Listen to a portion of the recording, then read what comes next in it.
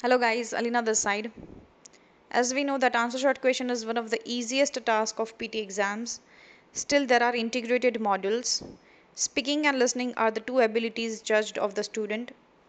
There would be approximately 10 to 12 questions being asked in the exams.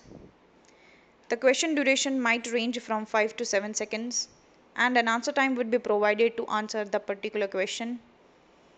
One of the enabling skill of answer short question is vocabulary. Plus 1 mark will be allocated for the correct answer and 0 marks will be allocated for the wrong as well as the skipped question.